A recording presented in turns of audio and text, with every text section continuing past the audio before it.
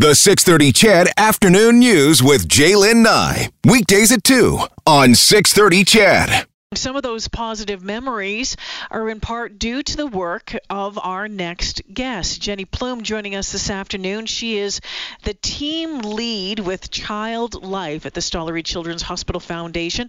She's a child life specialist. Hi, Jenny. Hi, how are you doing? I'm good, Jenny, and it sounds like you might have a really, really cool job. I mean, despite the fact that it is in a hospital and there's lots of things going on in that hospital, lots of busy and unbelievable things, but being able to help children through it all sounds pretty special. It is definitely an incredible work to play in a children's hospital.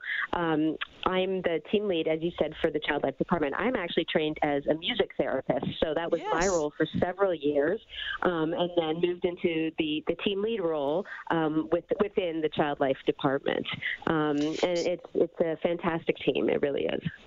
So there's lots of different things when it comes to helping with a child and programming with the kids. You look at pet therapy, you look at music therapy, which is so powerful, art therapy, and of course the beach. And one of the things that we're raising money for today is the renovation at the beach, which all the kids talk about. Jenny, give us an idea how you would specifically work with a child, for example, to reduce the stress, to reduce the trauma for a patient and for their families. Sure, absolutely. Well, the Child Life Specialist role, as you said, is to help bring a lot of empowerment and knowledge and mastery to patients and their families as well. So the way that they work with the children is to get to know them, introduce them to all of the things at the hospital, and then most importantly, through the assessment of their personality, maybe if they've been here before, if they haven't, just to prepare them for what's going to happen through education, and a lot of it is done through play. So the Child Life Specialists, their theories are based in development and then play, because a child learns through play. It's a very natural way for them to learn and develop. And so through a variety of interventions, they prepare them for maybe procedures that are going to happen, let them know what it might feel like, all the sensory aspects to it. They're present during the procedures to distract them from it, so maybe they can engage the patient in something else while the procedure is going on. And then, of course, offer them all sorts of opportunities for expression through the arts, as you said, music and art, through pet therapy, and then, of course, all of our amazing programs at the beach and our teen room and our family programs. You know what, Jenny? I love this because I think it's so important. We've been hearing from families talking about how the teams at the Stollery made sure that the adults understood in a understandable way what's going on, but also the kids. And I've got to think at times it's got to be difficult for the children, because the adults might be able to wrap their heads around a little bit more than the kids, but you make sure that it's age appropriate and doing that through play and that sort of thing. And I just think that is a really, really special gift that the team has to be able to do that. Yeah, it's really amazing, and it's amazing because you can really reach kids at all different levels, no matter how old they are or their level of development, through a variety of interventions and ways to reach them. And the Child Life Specialist really gets to the level of the child, so that they feel that they're in control as much as they can, and they understand and they can predict, and they can also help themselves through procedures. Jenny, you mentioned that you were a former music therapist. Tell us about how that works when you're with the kids. Well, it's a very nice collaboration with the Child Life Specialist. So my role as a music therapist was to help the child cope through the hospitalization using a variety of music interventions. So it can be distraction during a procedure by singing, by playing a variety of instruments. I also can help kids grow emotionally by helping them process their emotions through songwriting, which is something that I did a lot with children here. Even assisting with physical therapy and occupational therapy by movement to music or using fine motor skills to play instruments.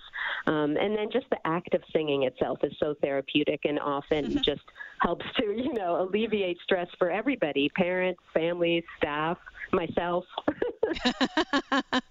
Jenny, give us, we talk about the parents, we talk about the child that's in the hospital. And I think sometimes, you don't, but I have in the last 90 minutes forgotten about siblings and about the importance of making sure that they're taken care of and understanding what their brother or sister is going through. How do you work with the siblings? Mm-hmm. Yeah, I'm so glad you brought that up. We are very focused on our siblings, especially now, especially during the pandemic. It has been so stressful and at times upsetting for families who can't have siblings in. So that's just our policy, for safety, because safety first. But we do have a few programs going on now where we can connect siblings to their sibling who's in the hospital. We have sort of sibling boxes going back and forth with art activities. We've conducted a few virtual Zoom sessions of decorating cookies for Christmas, things like that. But in typical times, the siblings are able to come visit the children, come and play with them, especially during our family programs that are in the evening. And it's a great time for siblings to connect and just play like they would at home. For myself as a music therapist, I would spend a lot of time with siblings doing songwriting. And that was a way for them to express their love for their sibling, what they wanted to say to them. And it often was a way for them to present a song, whether it was instrumentation or just singing or making up a song for their sibling that was in the hospital. Jenny, before I let you go, we talk about it, and if you've been to the Stollery, you know about the beach. But for those who don't know about the beach, can you tell us about it? Because it needs a renovation right now, and it's, some of the, what we're working on raising some money for as well. Mm-hmm. Absolutely. Our beach is our prime play location, and it is the place where all the kids and all the families want to go as much as they possibly can. It's where we make the kids first. They're not patients. No procedures or anything like that happens on the beach. It's a place for kids to be creative, to move, to use imaginary play. And as you said, we're in desperate need of sort of a little facelift, both in and out. So we're working on hopefully raising funds to upgrade the inside. Just both, physically, we have some leaks going on, so we really want to do fix the structure, but also the different things that are inside. So we have a whole list of things that we would like to add inside to really spruce it up. And then there's this whole outdoor play area that we are hoping to develop in the next few years that will really allow children and families to go outside, but still within the Stollery, and all sorts of beautiful and wonderful imaginary things will be going on there.